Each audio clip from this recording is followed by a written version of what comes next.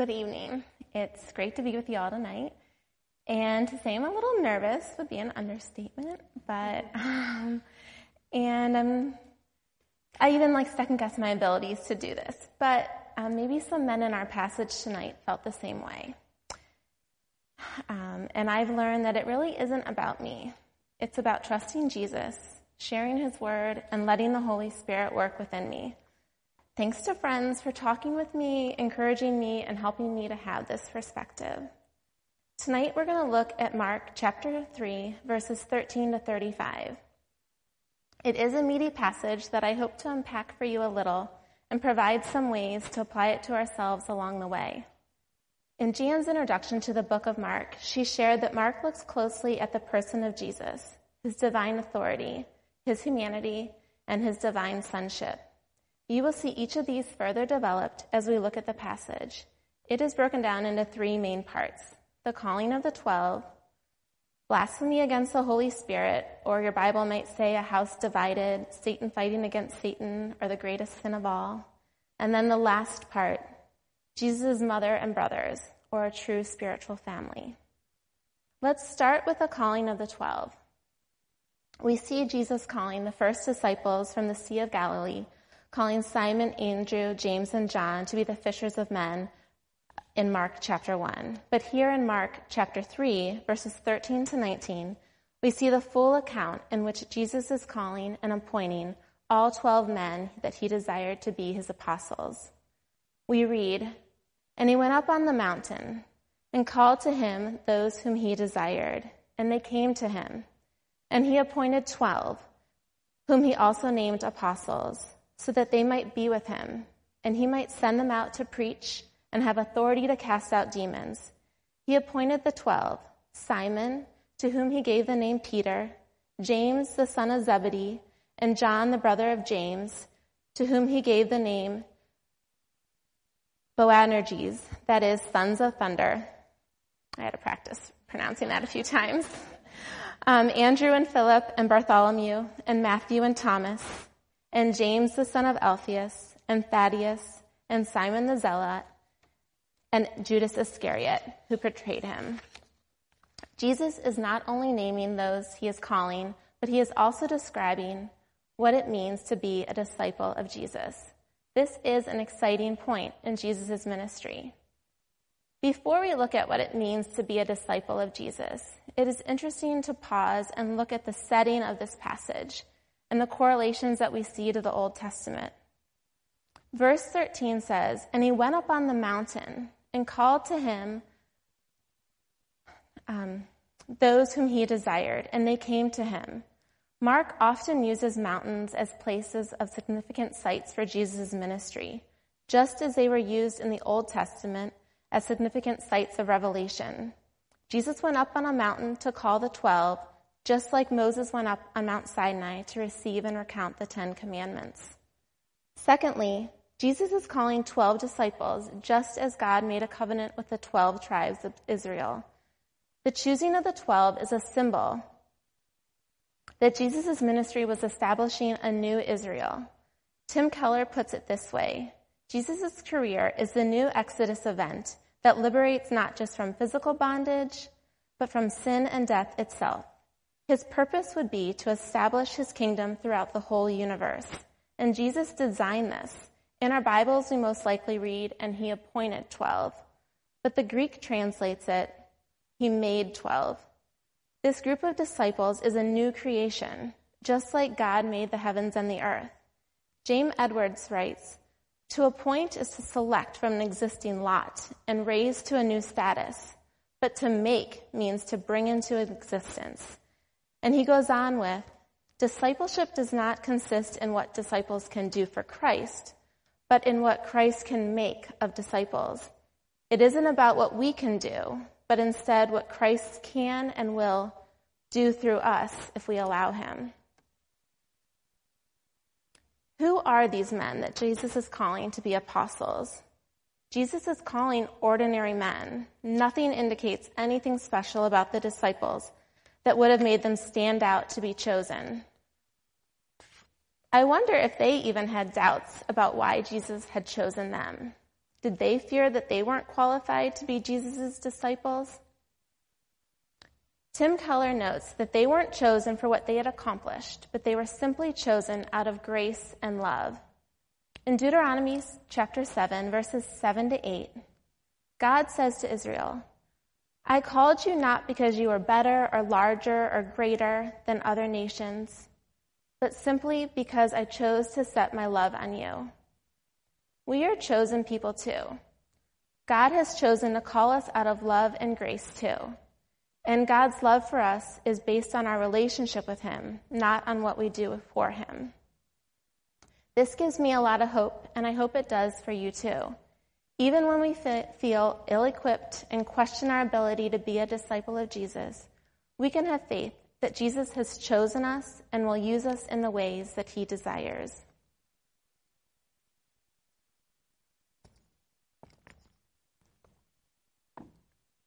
Jesus also called the disciples by name. Simon Peter is named first in all of the Gospels and is often the representative and spokesperson for the rest of the group. We know from Jan's talk that Mark had a close relationship with Peter as his interpreter and scribe. Mark had firsthand knowledge of the disciples. Simon is given the nickname Peter, which means rock or stone. It isn't until much later, though, that he lives up to this nickname. The sons of Zebedee, James and John, always follow after Peter, and they are given the nickname Boanerges, sons of thunder, which means loud ones. These three, Peter, James, and John, were Jesus' inner circle. These nicknames are only noted here in the book of Mark, hence probably his close relationship with Peter. If we pause to think about the significance of a nickname, it gives us another look at the character of Jesus. You are usually only given a nickname by someone that knows you well, loves you, cares for you. Jesus knew his disciples intimately. He loved and cared for them. And he knows us well, loves us, and cares for us. Jesus was calling these 12 men to become disciples so that they might be with him and he might send them out to preach and have authority to cast out demons. In Greek and Hebrew, the root of disciple means to be a student or a learner, specifically a student or a learner who was a follower of a spiritual teacher or a leader, an apprentice. Sinclair Ferguson shares 3 reasons for Jesus choosing these men: companionship, apostleship, and authority. First, let's look at companionship. We know from Genesis that man was not made to be alone. We were designed for relationships. Jesus came to earth to be fully human, to be in relationship with other humans. Ferguson writes, to be truly and fully human means to be made for friendship. Having a friendship with Jesus came up in my small group last week. The fact that Jesus desires our friendship and he delights in our friendship. He pursues a friendship with us. This is something I'm not sure we often stop to think about.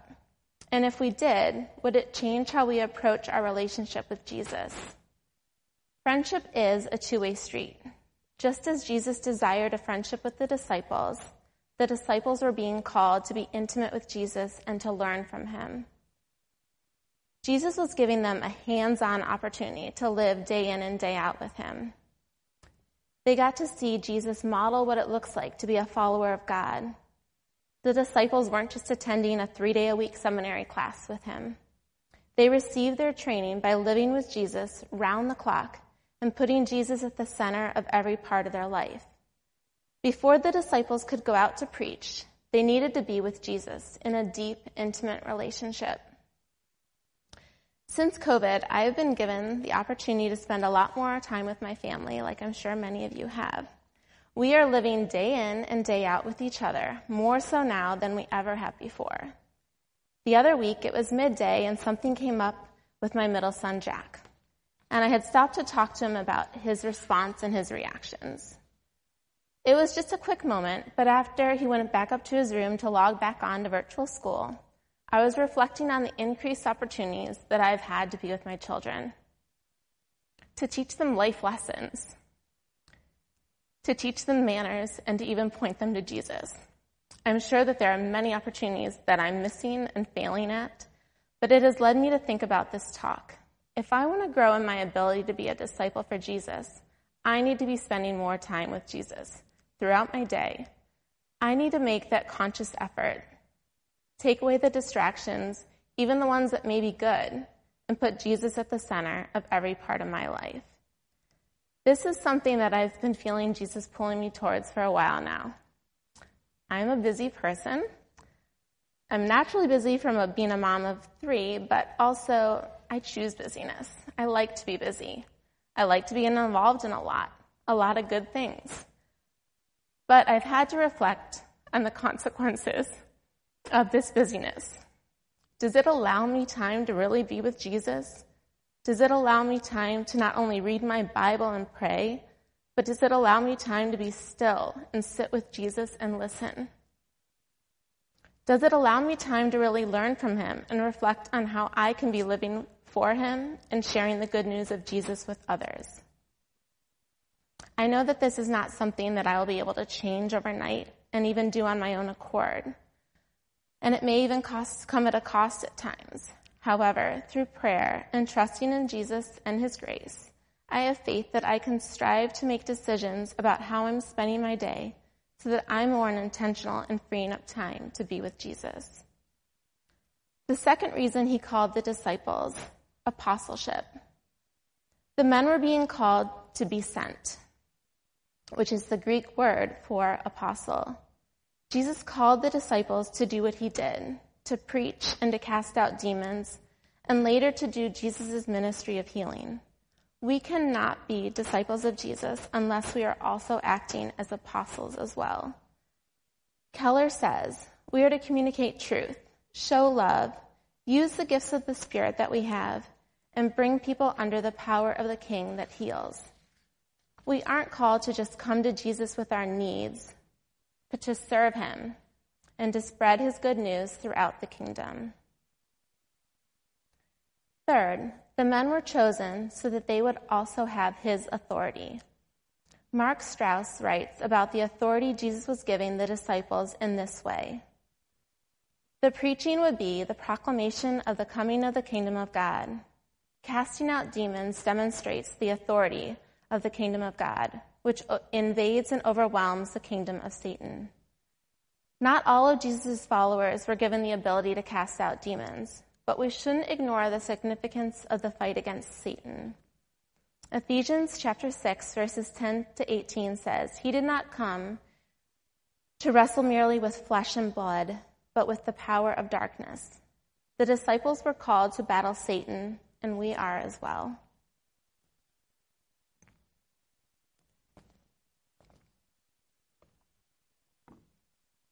Next, we move on to chapter 3, verses 20 to 35. And this is a sandwich passage, or the fancier term intercalation, which is a literary device in which a story is started and then interrupted by another story, and then finished by returning to the first story. The stories have common themes that are meant to be compared.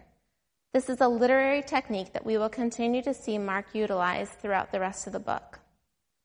This passage is begun with Jesus arriving home to the questioning voices of his family, and then is interrupted by the scribes from Jerusalem accusing Jesus of using demons in his ministry.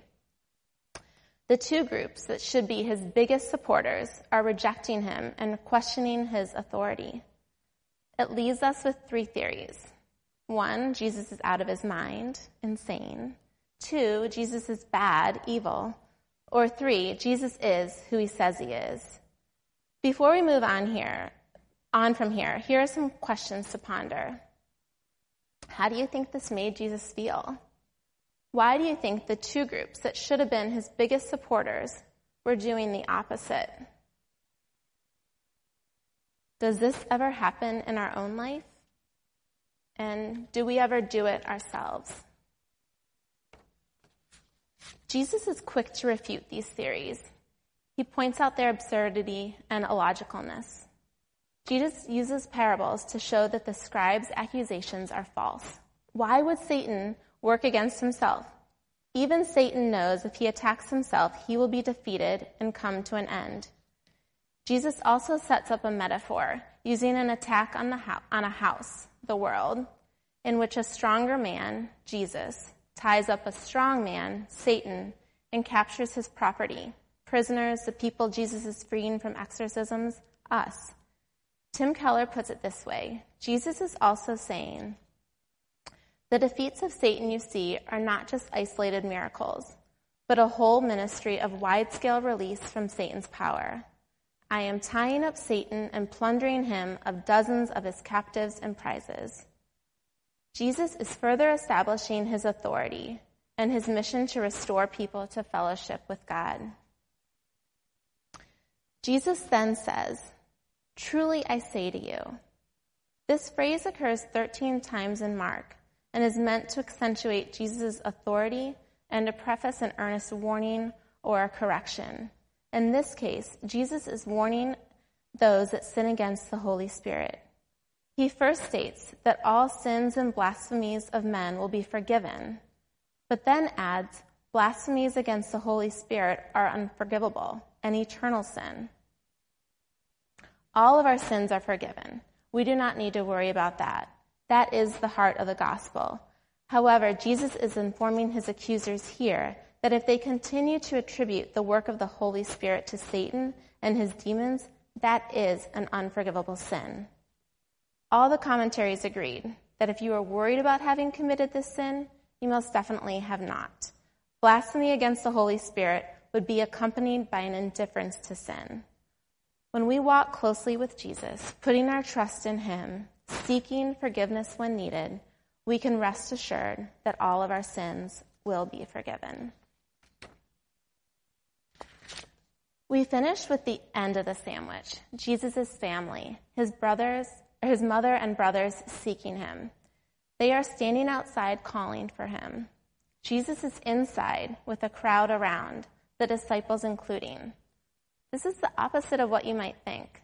Shouldn't Jesus' family be with him, inside, and the crowds on the outside? Jesus answers them, "Who are my mother and my brothers?" And looking about at those who sat around him, he said, "Here are my mother and brothers. For whoever does the will of God, he is my brother and sister and mother." Jesus is confirming with authority what he spoke in Mark chapter 1, verse 14. The time is fulfilled, and the kingdom of God is at hand. Repent and believe in the gospel. It is time for a new kingdom and a new family. Mark Strauss writes, Jesus is not rejecting his own family. He is establishing a new society in which family is not defined by ethnic or national identity, but by a common allegiance to the kingdom of God and his purpose in the world. Jesus loved his family and had deep bonds with them. However, Jesus understood his higher calling to his Father in heaven and the priority needed to be given to his spiritual family. Jesus recognized that the cost of this obedience that he was calling the disciples and his family to follow. Jesus recognized the cost of this obedience he was calling the disciples and his family to follow, to put their allegiance to God and his will first. It had been costly to him too. Jesus isn't asking his family or us to do something he hasn't already done. He had left his home and his family to follow the will of God. Jesus also isn't asking them to do this alone. They were called together to be a new family. The disciples came from diverse backgrounds, socially, politically, and philosophically. Matthew was a tax collector and a Roman collaborator. Simon the Zealot was a part of a group working to overthrow the Roman government. The diversity of the disciples is a model of the diversity that should be present in the church. Jesus brought together two men that were on complete opposite political sides to come together for a common purpose and bond, their faith in Jesus and their desire to share his love with the world.